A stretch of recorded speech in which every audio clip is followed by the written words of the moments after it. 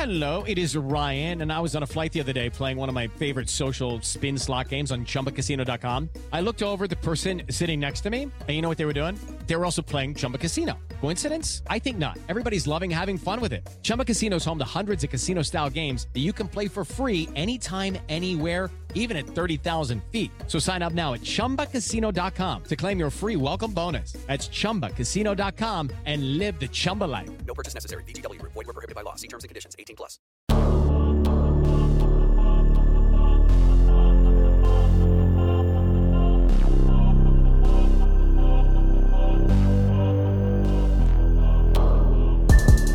Hey, welcome to the Hell Has an Exit podcast. I'm your host, Brian Alzate. This show is not affiliated with any specific 12-step program. If you or a loved one is struggling with an addiction, please find a local 12-step meeting.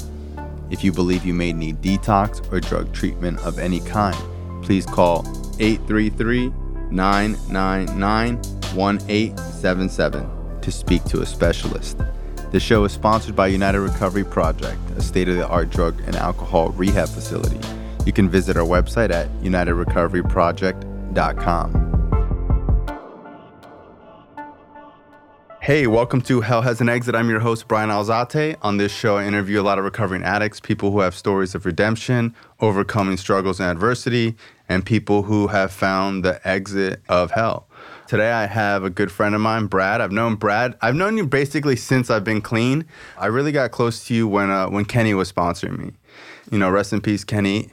You know, he helped me out tremendously. You know, I remember going to his house and you guys were cooking swordfish and just hearing like the stories about like you and him talking about like Vietnam.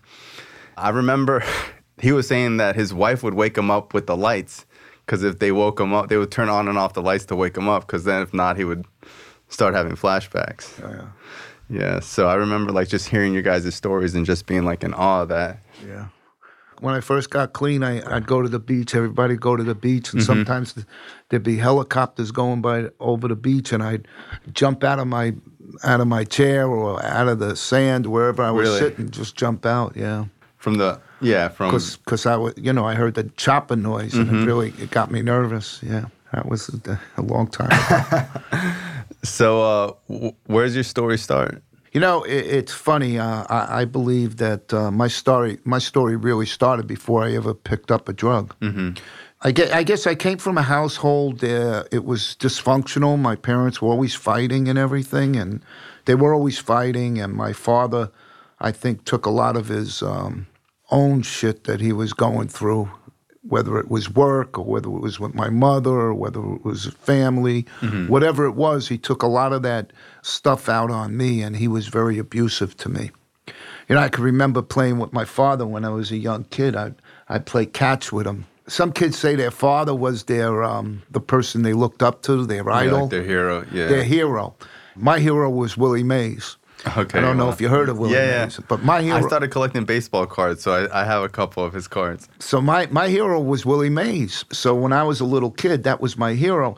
And, and my father really didn't get to play with us once. I could tell you a little story. My father took me out to play, and, we played catch, and I threw the ball over his head. And he took me in the house. He put me in my room. He hit me.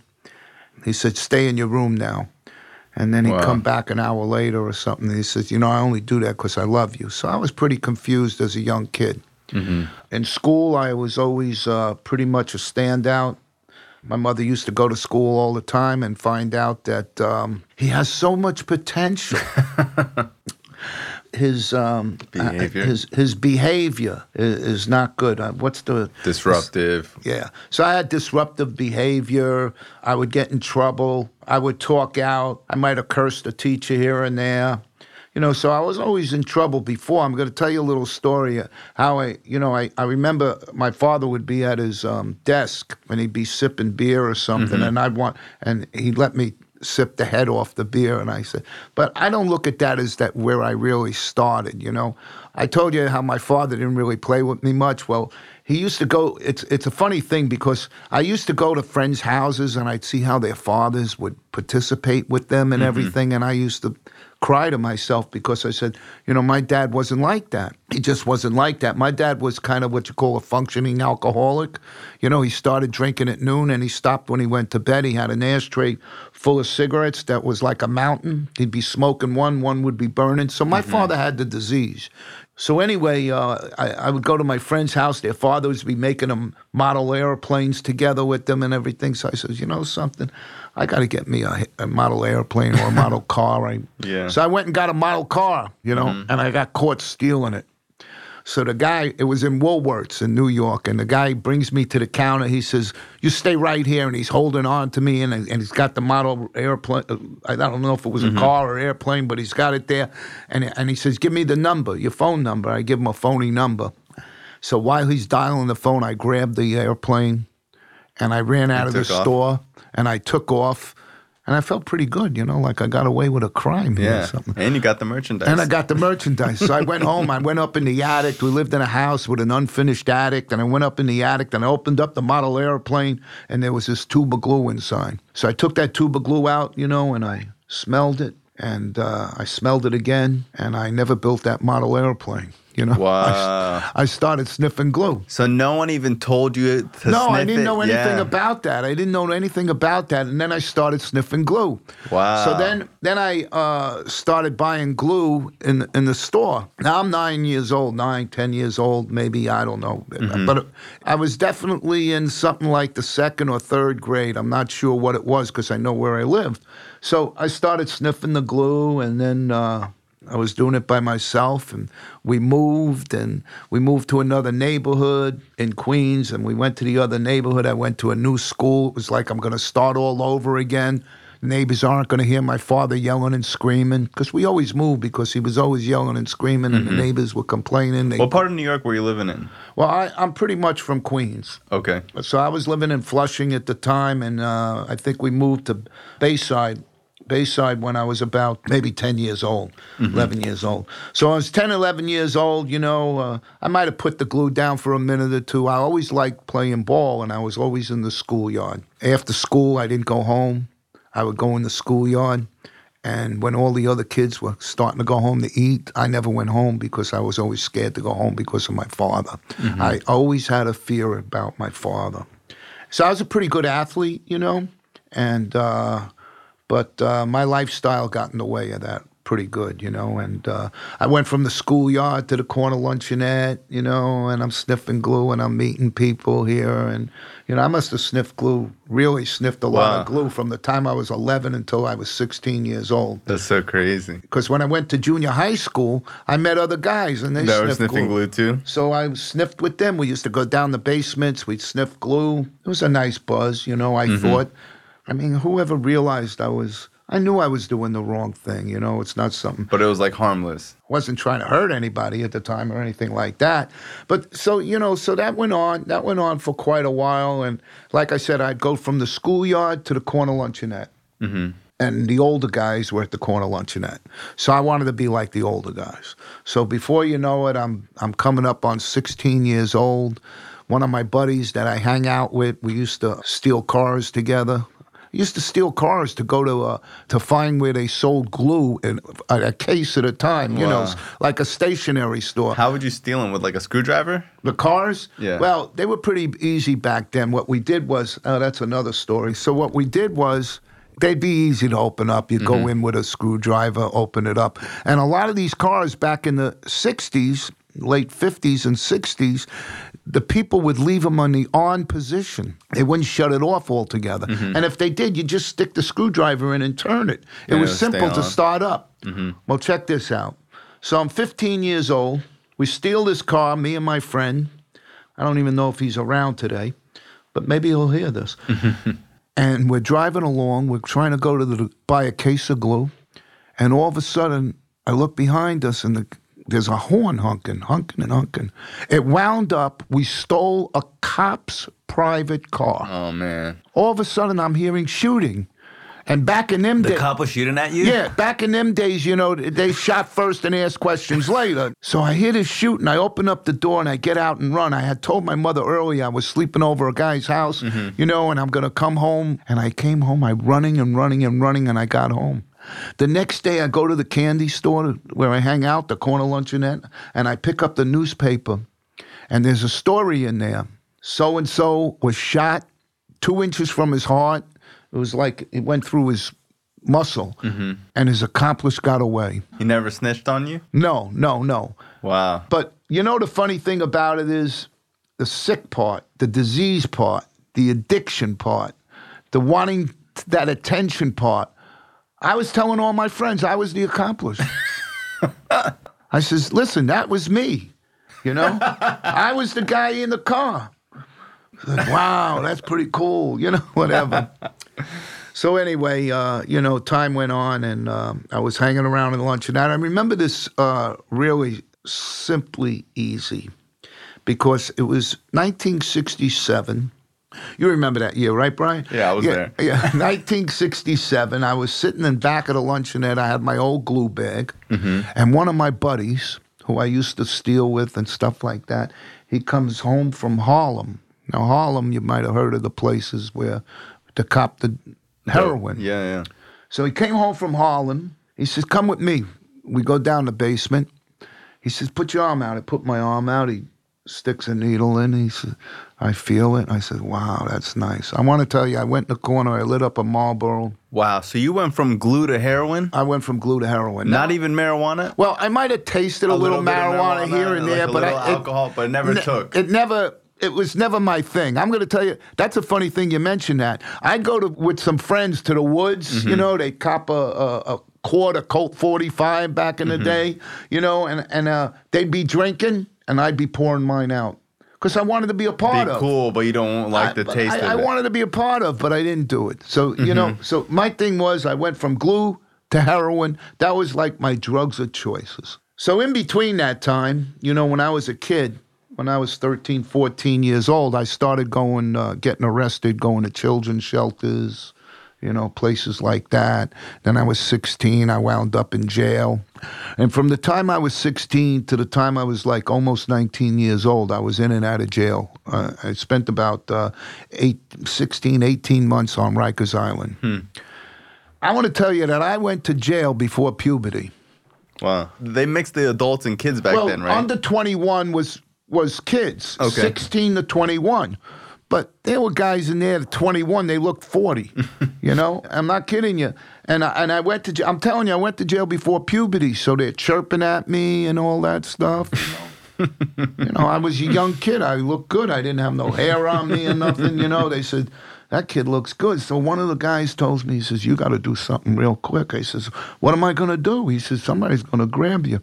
So he says to me, he says, when you go to the mess hall today, so there's one guy, big black guy, he must have been 6'4", he's chirping, hey, I'm going to be my kid, you're going to be this, you're going to be that.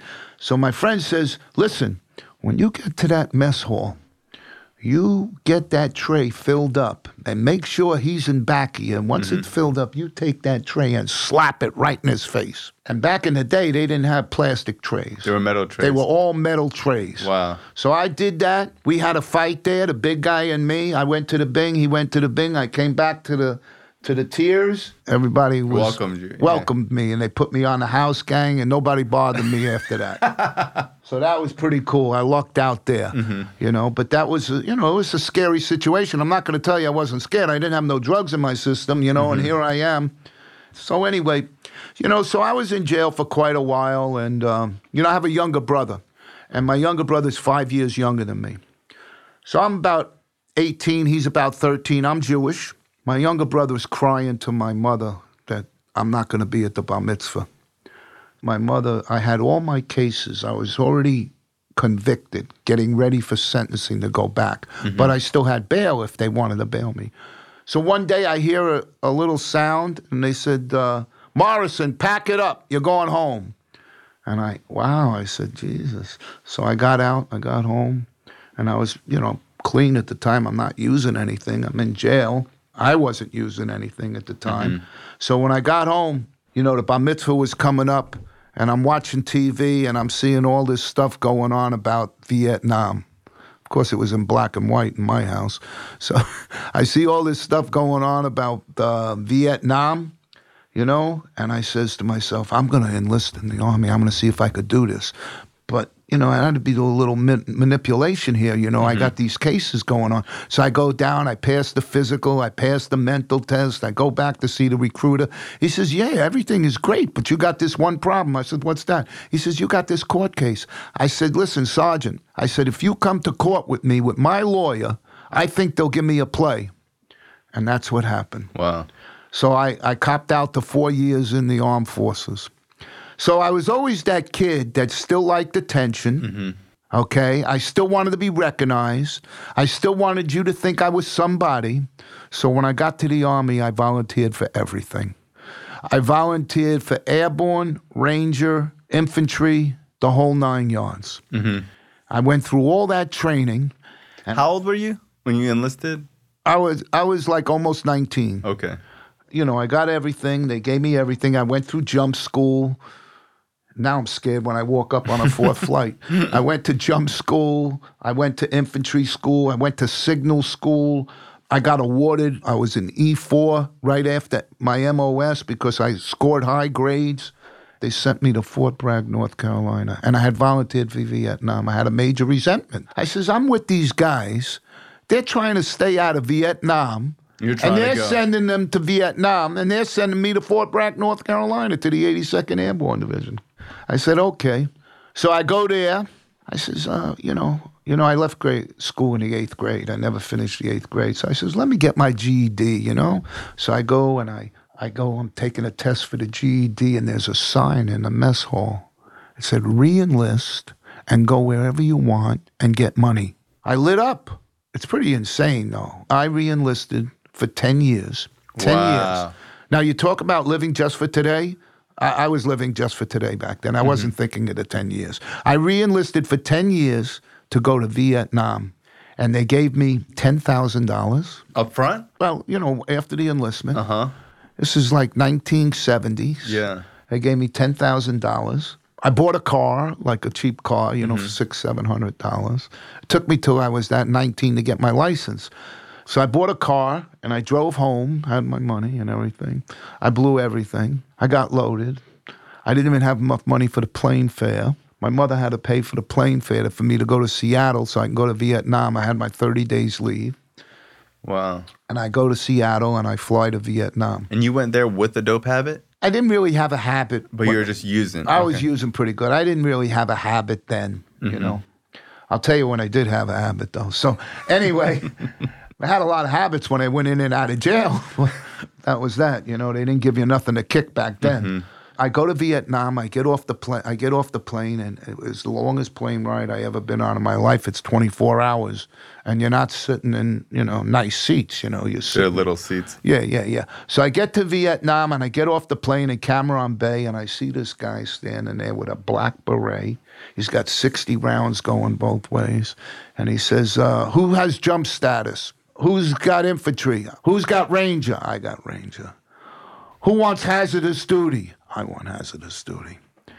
So you get paid a little more money for hazardous duty, maybe another $50 a month. But it was the insanity. Yeah. See, I wanted you, my friends and people that knew me to know that I was somebody. You know what I mean? I looked for that negative attention my whole life. Me too. I got sent to the C Company, the 75th Rangers in Vietnam, which was a tough outfit. When I tell you how tough it was, there weren't any Jewish fellas. It was a tough outfit. Anyway, I went there. The guys, they wore their heads like mohawks. You know, these guys were from from Kentucky, Mississippi, you know, Louisiana. You know what I mean? Like all these different rebel states. You know, tough guys. You know. So I went with this company, and we were traveling. We went from a place called Tuy Hoa to An Khê. This is like further north. So we went up to An Khê, and he said, "This is where we're going to stay," and you know, and then we go out in choppers to the jungle. Okay. So my first ride out in a chopper, going to the jungle, my sergeant goes halfway down The propellant line. Right, 250 feet. We weren't jumping out of planes. We were rappelling out Rappelling of helicopters. down. Okay. 250 feet out of the helicopter, and he's halfway down, and they're starting to fire him, and I'm just about almost out of there. So I'm like hanging a little bit. He's hanging, and the chopper's taking back off and going back because They're getting shot. We're getting shot out. So that was like my first day of my introduction. And, of course, when I got back, and, everybody, it was cool, you know what I mean? I can't tell them how scared shit I was, but it was cool. So And anyway, are you that's guys using M16s? M16s, yeah, made by Mattel. Okay. Yeah, M16s. Yeah, we were using M16s. They were pretty light. But in my company, my team, you see, we went out in 6-man recon. One day you were the medic. One day you had the 60. One day What's you the were 60? The M60. Okay. One day you're walking. The M60 is the big gun. big- Yeah. One day you're the medic. Okay. One day you're walking point. What's that? You're the first man. You're walking in front of everybody else. Wow. And one day you got the radio. The radio's a sweet day. Or I don't know not how really. sweet it is, but you got it. I mean, you got the radio, you still got an M16 Okay. and a whole bunch of grenades and everything. You got all that stuff. So anyway, when we went from one town to another, they used to hold bags of pure heroin, vials, like paint by number vials. And the guys on the truck are butting them with the rifles and taking the bags. I says, wow, this seems pretty easy. So now I got all the heroin I want. Wow. What percentage would you say of the people in Vietnam that you were with were doing heroin? I'm going to tell Was you. it just like a rebel group There that was was a- doing it? Or was it like everybody there was a kinda doing movie called Platoon, it? Yeah, I seen it. okay? And they had like the alcoholics one place, and then they had the druggies the other place. Well, those druggies were doing more than marijuana in there. You know what I Okay. mean? They didn't really show that in the movie at the time. But they were. But they were, trust me. So we had that. And I'm going to say it was about 60-40, 65-35, But everything was kept, quiet. They didn't bother you. Lieutenants and captain, nobody bothered you over there. Not like today. No, In yeah. Vietnam, they didn't bother you. They didn't bother. I had pockets full of this shit. As long as you showed up and did your job, they didn't care if you were loaded. Yeah, they didn't. It's not like they noticed it or anything. Yeah, they were like, whatever. You're focused on the enemy, and stuff like that. So I'm there about 4 months, 5 months, in and out, back and forth. I've been in a few firefights here and there, and I'm going to tell you a little story. I wish I brought it with me, because there was a big write-up on it. On February 21st, 1971, I was in an ambush between a stream and a trail. And I want to tell you, it's about 120 in the shade. And I also was on a little good shit, So I nodded in and out, and all of a sudden I hear boom, boom, boom, boom, boom. And we're in a firefight, big firefight. And we were surrounded. 6 of us were surrounded by Wow. 30 NVA, 6 of us. I got hit right away. You got shot. I got what they call a Chi-Com grenade. I got hit in the feet. And the funny thing, I don't know if you want to call this God, luck, whatever, but 5 minutes before I was turned around the other way. And we didn't wear helmets. We just wore bandanas and stuff because Why? the helmets make noise. Okay. We were in the jungle and we were looking for tunnels. You know what I mean? We were looking for paths. We were looking for the NVA Army. We weren't fighting Viet Cong. We were up north. We were fighting NVA Army. What's that? Like, North Vietnamese, they call it hard belts. They were actually North Vietnamese Army, okay? Which those kids are trained from the time they're 4 years old. Would it be like almost like special forces of them? Yeah, well, they were trained early on. Yeah, so they're all pretty much. Yeah, they were really they were smart. They were smart. This was their war. Yeah. They knew how to fight in the jungle. We were learning how to fight in the jungle. Yeah. I was a little guy back then, I'd weighed 135, 140 pounds, So I used to go into tunnels. I went into tunnels, Wow. Never got down all the way, though, and there was a lot of that stuff going on. I told you I got hit on February 21st, 1971. I was medevac back to the United States, but I went to a hospital in Da Nang. I went to What happened in the ambush? a lot of fire. Oh, thanks for bringing that. Did all 6 of you survive? 2 of us, yeah, we all 6 survived. 2 of us got hit. Once the thing was going in, I had the radio that day. I was calling in the Cobras. You know what the Cobras are? Well, those are the helicopters that just shoot fire. Yeah. And they surrounded us with fire and they cleared them out. Wow. Okay. So then I was laying there. My buddy was laying, my other friend was laying there. Guy used to tease me all the time because I talked loud. And he got hit in the eye. He lost some vision of his eye. And both my feet were blown up. The boots were blown off my feet. So all the guys get on the choppers. The choppers are coming in to get us. There's a lot of dead people. Anyway, so I got on the chopper. They took me back to Da Nang in the hospital. I was in the hospital in Da Nang, and the boys came to see me. You know, my boys that I hang out with, do the drugs, the heroin. And they said, Brad, you're going home? You're going medevac? I says, so what? He says, no customs. I says, really? No customs? And he gives me a bag of vials. 100. I counted them. 107. I think it was 171, 172 vials of pure heroin. What do you think that is, like kilo-wise or like gram-wise? No, this was pure heroin. Vials. Vials. Let's put it this way. I can use one vial and get a about kilo 10, 15 times. Wow. Okay. So I'm good. I don't ever have to worry again. Once too many, 1,000 will never be enough, right? So I made it back, and I was in St. Albans. After I went to Da Nang, then I went to Japan, a hospital in Japan. Then I went to a hospital in Okinawa, new hospital in Okinawa. And then I wound up in Alaska for a minute.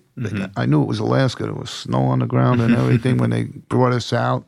I was still in a gurney. And then I got home to St. Albans Naval Hospital in New York, and I was there for a while. And I kept using and using. Of course, they're giving me pain medication at the same time, and I'm using and using and using. And I was so messed up, I was hallucinating all over the place. That was in February. I didn't get discharged until July. And I was retired out of the service. But before I was retired out of the service... So you didn't take the vials to sell. You were just doing them. Well, I was doing them. I called up a couple of the guys from the neighborhood, I turned this one on. I wasn't sell. I didn't want to sell any. I just wanted my, Your share. Because if I would have gone off the shit then, I would have been very, very sick. I got out of the hospital sometime in May, but my mother was getting married again. She didn't want me around, So she sent me to my godfather in Atlanta, Georgia. I think I had still a lot of shit left, So I went to my stay in Atlanta, Georgia, and eventually I ran out of shit. And in Georgia at that time, there was a place called Piedmont Park. And in Piedmont Park, they don't have it today. You were allowed to drive in and out of the park. They had the Black Panthers there, the junkies there, the acid freaks there, this there, that there, all over the place. And I got really messed up. I think I had a pretty much good drug-induced nervous breakdown, and I was still in the service. I was doing the heroin along with this Mad Dog acid, they called it, and I'm banging it. Like there's no... Wow, you're shooting the acid? I'm shooting this Mad Dog acid cut with heroin. Wow. Okay? And I... Tripping. I went out. I mean, I was messed up. So my uncle and my aunt there, they got me into the VA hospital there, and I was on the mental ward, I was still limping at the time and so on and so forth, I wasn't healed up. And they put me on that, and they wanted to get me on a methadone program, and they said, but they give me methadone, and I was still sick because I was doing a lot of heroin. So when I got on the methadone, I said, I was still sick. So they had me all the way up to 220 milligrams. And then they brought me down to like 120. And I was on methadone maintenance for a long time. I'd get a job, I'd lose a job. The unmanageability, you know what I mean? Always wanted to be with the guys hanging out and the drugs and everything, and the women. Women was a big part of it at that time too. So that's what happened there. I came back. they got me back, and I wound up in a VA hospital in Fort Hamilton.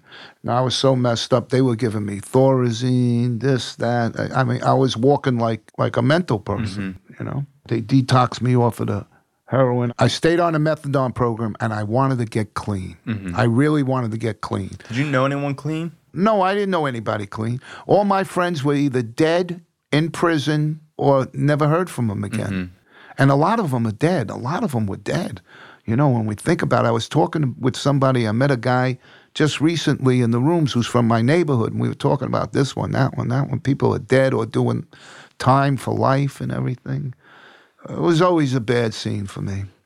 So one of my childhood school friends that was a good kid, very smart, he went on to be an accountant. He went on to have one of the largest accounting firms in the San Fernando Valley in California. Wow. Yeah, he's big. He just retired. He said he was waiting until he was 70. That was last year. So he just retired. We talk all the time. In fact, he came and gave me a recovery medallion. That's cool. About a year and a half ago, you know. It was so nice. And anyway, so he says, come on, why don't you do the right thing? Come on, we'll go into Manhattan. We'll go to a disco. I says, okay, we'll do that. Now, I'm on a methadone program. I'm Drinking. I have a little drink here and there, you know. So I'm at this place called Wednesdays, and I go in there. We get in there, and I get in there and everything. And back in that day, it was 18. It was the limit. You can go in at 18. And this little girl comes walking in, you know. She's a brunette. She's got beautiful blue eyes, about 5'2", and they wouldn't let her in. So I give her the eye. She gives me the eye, and I say, she's with me. She gets in. Well, I met her in very late September, and I married her in very early October of the same year. Wow. Now, that's the disease of addiction called behavior, obsessive-compulsive behavior. And I married her. And at first, I was doing all right. I was on my methadone, you know, drinking a little booze, smoking. Did she know you were on methadone? Smoking a little joint, you know what I mean? She got high too, you know. Yeah, okay. But I won't say she was an addict. But she used. Yeah. But she used, okay. So anyway, I married her. And she said, we need to move out of the city because I don't want you near your friends in the city. I said, okay. So we moved up to Fishkill, New York. I want you to know Fishkill, New York is a sandwich to two of the biggest prisons in New York State. I'd visit my friends. And back in that day, they didn't bother you that much. I'd bring a little something to my friends, you know. I was a nice guy. Yeah. I wanted to be loved, you know. And I wanted her to love me. We had a couple of children. I always share this in a meeting. It don't take brains to make children. Anybody could make children, you know. But it takes a real dad to be a father, you know. I wasn't that guy. I was started to get messed up. I started to detox off the methadone because I had a plan. I was going to come down to sunny Florida to be with my abusive dad who moved down here. And I detoxed. I left a 3-year-old and a 5-year-old and her, and I came down to sunny Florida in 1979. I was married for 7 years, you know. I was working as a mechanic because I went to school to be an accountant. I wanted to be an accountant. I had to get married right away, so they said to me, well, why don't you go for car repairs? You're always stealing them. I said, okay. So I went to automotive school, Delahanty Automotive in Long Island City, New York, and you know, I was a mechanic. Thought I was anyway. I probably learned more on the job than I did in school, so I became a mechanic. And I really wanted them to come down, my family. And she came down she says, and she never came back. And I was working as a mechanic in Fishkill. I decided that I was going to leave, and I came down to Florida, 1979, New Year's. I want to tell you, I came down here with $89 in my pocket, and my father let me stay with him, and I got a job right away. You know, I was smoking a little pot, I was drinking a little booze, and then I met some people, a girl and a guy, and the guy's doing Dolores, and the girl is a mule, bringing cocaine in. So right away, I'm doing Dolores and cocaine right away. And that, like, started my run in Florida. You know, I always share with people, I says, don't ever let anybody tell you there was any heroin in Florida in the 80s, because there wasn't. There was all, it was meat tenderizer if there was anything. So the Lourdes became my thing. Yeah. The Lourdes, and then I mixed it with the Coke. And I shot it, of course. That's what happened. And basically I was in and out. I went to detox several times detox. I'd go to detox. You know, you get to detox and you really want to stop. You really want to stop. I really wanted to stop. And I got to detox and I said to myself, you know what? I'm going to really stop. The first day goes by, still a little sick. They give me something. The second day, I take a little food in my mouth. The third day, I'm sleeping a little better. The fourth day, feeling okay. By the fourth day, I'm saying to myself, you know, when I get out tomorrow, the fifth day, I'm just going to do one more. Now, I heard the message. I heard the message in 1980 when I was hanging around with this guy and the girl. The guy had some friends. Who were clean. Who were clean. Me and him were using, but he had some friends who were clean. And a few of these guys are still around. A couple of them died of consequences of the disease, not necessarily OD, but, you know, from illnesses. So I found the program in 1980. So I bounced in and out from 1980 to 1985. I was in and out, in and out, in and out. And finally, I couldn't get no Dolores one night. I couldn't do nothing. I was sick. I couldn't get anything. I was broke. I was homeless. They threw me out of the house I was living in. I lost my job. I didn't have a car. Didn't have no family. I didn't have no friends. I didn't have anything. I walked out of a shooting gallery on May 7th, 1985, and I had a car that I took from the dealership I was working at before they fired me. So I actually stole the car, and I drove down Federal Highway, and I wanted to kill myself, and I put the pedal to the metal, and I never died. And I went back to that house of the friend where I was staying, and I said to him, I said, listen, could you guys give me a chance? And they said, well, if you go to treatment, they'll give you a chance. I says, I'm not going to treatment. Let me tell you what my treatment story is. I just told you. We found a meeting. It was up in Vero Beach, Florida. Wow, that's cool. I was sick. I was still sick. I was sick kicking a habit. And I walked into that meeting very sad, you know, very lonely, not feeling too good about myself, my head down. And there was a guy in a wheelchair who was paralyzed from the waist down. His name was Harry B. May he rest in peace. And Harry put his arms around me. He said, welcome. Wow, in a wheelchair. In a wheelchair. Harry had 19 months clean, decided to go out and get loaded. And he hit a tree on his Harley Davidson and never walked again. So he told me his story, and he said, this don't have to happen to you, to Brad. Hello, it is Ryan, and we could all use an extra bright spot in our day, couldn't we? Just to make up for things like sitting in traffic, doing the dishes, counting your steps, you know, all the mundane stuff. That is why I'm such a big fan of Chumba Casino. Chumba Casino has all your favorite social casino-style games that you can play for free anytime, anywhere with daily bonuses. That should brighten your day a little. Actually, a lot. So sign up now at ChumbaCasino.com. That's ChumbaCasino.com. No purchase necessary. VGW Group. Void where prohibited by law. See terms and conditions. 18+. So good things happened. The people I was staying with let me come back. The guy I worked for, the owner, was a member of a 12-step program, and they gave me a chance to let me come back to work. So I came back to work. Harry picked me up 8 o'clock every night. There was an 8:30 meeting. He picked me up every night, took me to a meeting. I didn't have a car. I went back to work. You know, I made good money as a mechanic, so they helped me get a car. I got a car. A lot of things came to me easy, maybe too easy, because, you know, my ego, you know, we got ego here. Yeah. My ego, when I had a car, you know, I was starting to get some clothes. I was getting some friends. I was starting to know people. I got involved in the 12-step program. A lot of things started to happen. And, you know, when I got involved in recovery, I started to feel like, you know, I wanted to get my children. And I was clean. I was doing good. I went to my first celebration of recovery when I was about 90 days. I had about 90 days, and I went, and it was fun. And I liked the whole recovery scene, you know. So I went there, and it was really nice. And I really enjoyed the people, and I wanted to stay clean. So I got involved in a lot of different things. You know, I got involved in going to jails to help other addicts. I got involved going to treatment centers to help other addicts. I loved my recovery. How old were you when you got clean? I was 34. Wow. You know how old I am now? How old? I'm 71. Wow. So how many years you got? By the grace of God, in 33 days, I'll have 37 years. Wow. Complete That's abstinence. amazing. Yeah. You know, a lot of things happen, and I started participating and doing these steps that they said I needed to do. Mm-hmm. I always thought about my boys. I could never make contact. I used to write letters to them through Western Union. We didn't have any, no computers back then or no Google back then. So I'd write letters, and they never got the letters. I got a phone call.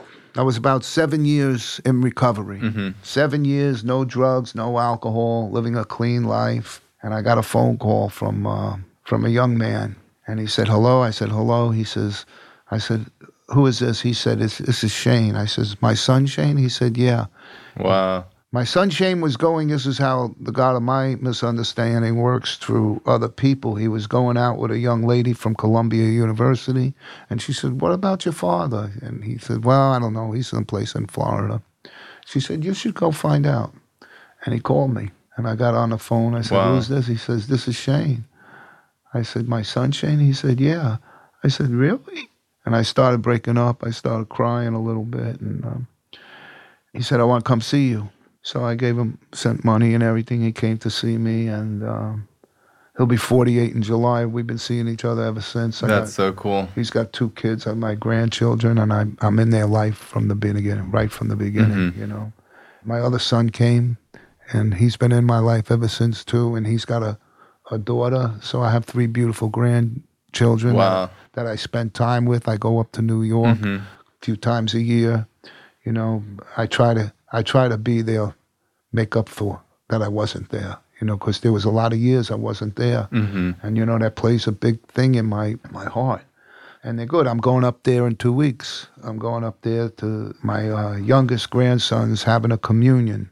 We're going up there for that. My life's pretty good. I've had some illnesses in my recovery, you know. In 2009, my back, my neck, everything went out. I had spinal stenosis. I couldn't walk more than 5-10 steps. Wow. How long did you have clean at this point? Well, it was 2009, so I was 24 years. 24 years. 24 years I had that. I had spinal stenosis real bad. I'd walk a half a block. I'd collapse. So I had 3 big surgeries. Actually, I had 4 big surgeries. Doctors told me it was going to be a long process for healing, but he told me what to do. And I paid attention, and I followed direction. Life could be so easy if you follow direction. Later on, I started taking care of myself. The doctor said to me, you need to lose some weight. I says, I'm not even heavy. He says, lose some weight. So I lost weight. I'd walk in an Olympic pool back and forth every day. And little by little, things started to happen for me. I started to walk.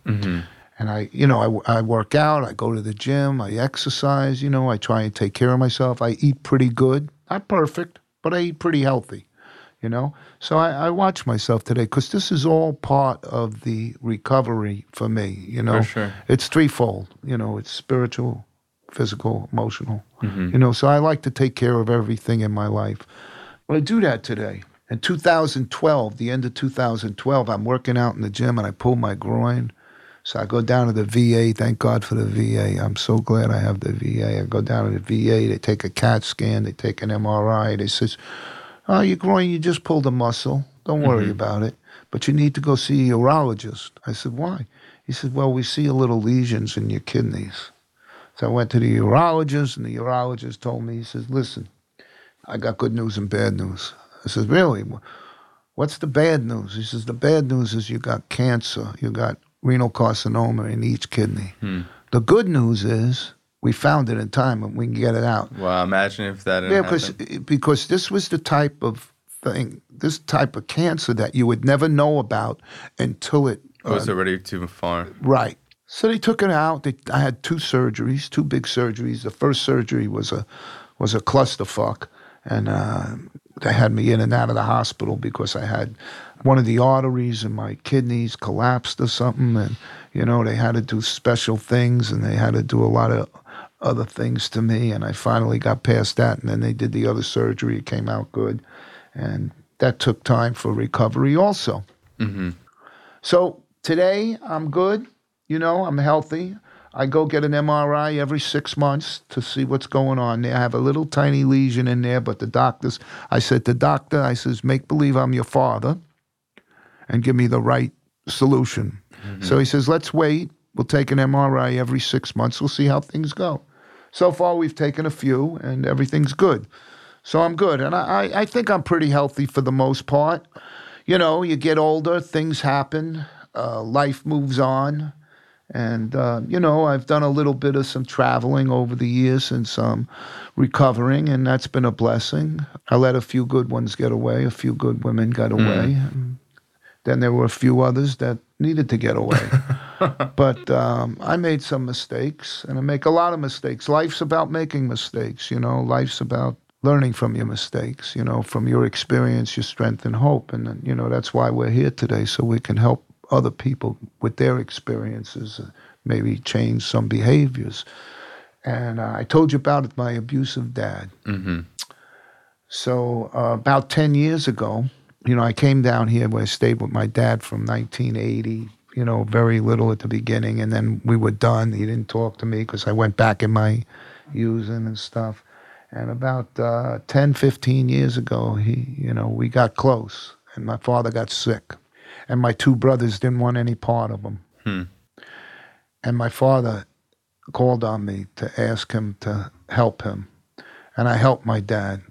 We became very close, very close. He told me, I loved you. I just never knew how to show it, son.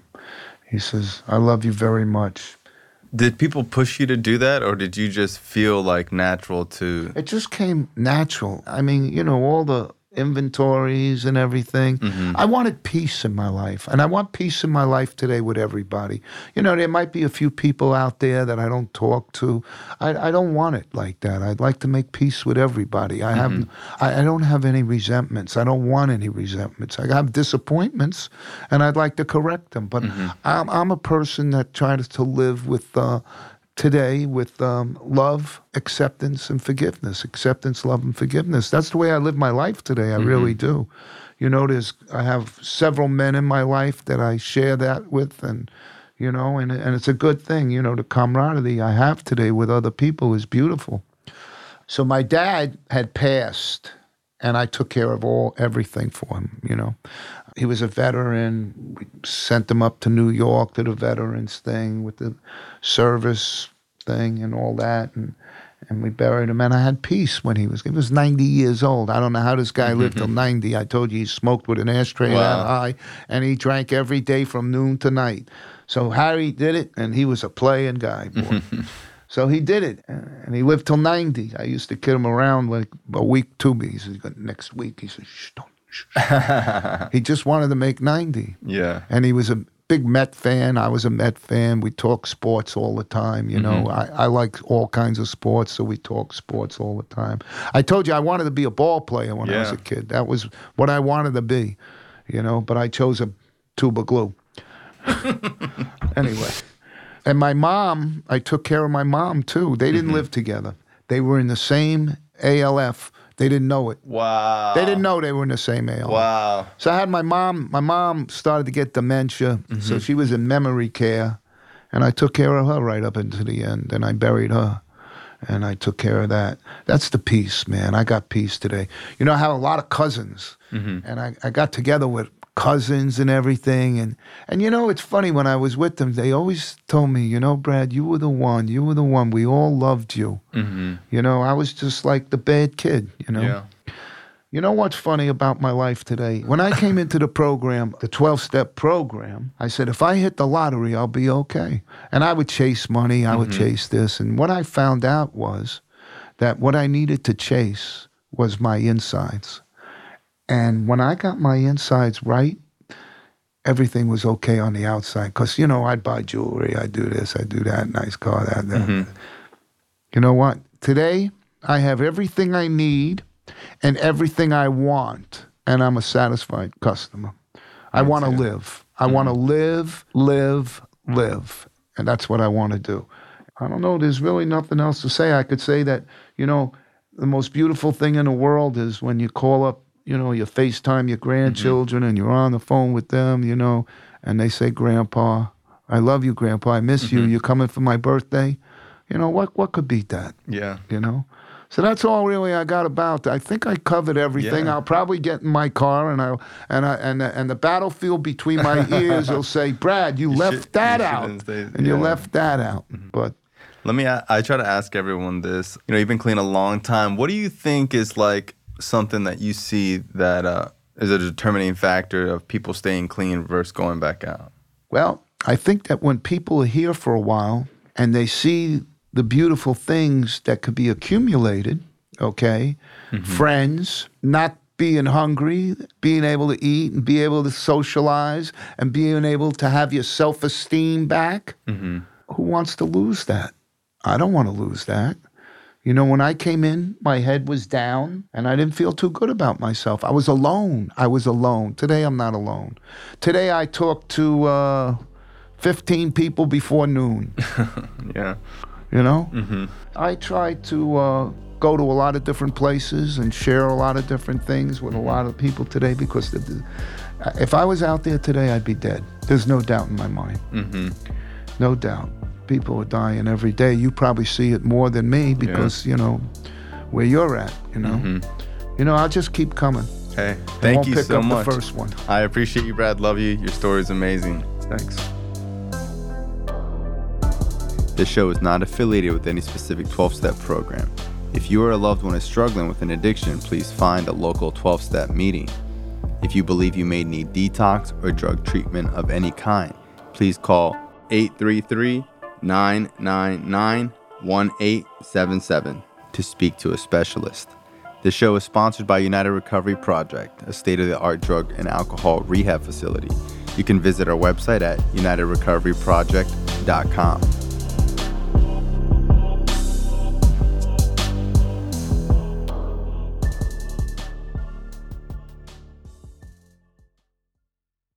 Judy was boring. Hello. Then Judy discovered ChumbaCasino.com. It's my little escape. Now Judy's the life of the party. Oh, baby, mama's bringing home the bacon. Whoa, take it easy, Judy. The Chumba life is for everybody. So go to ChumbaCasino.com and play over 100 casino-style games. Join today and play for free for your chance to redeem some serious prizes.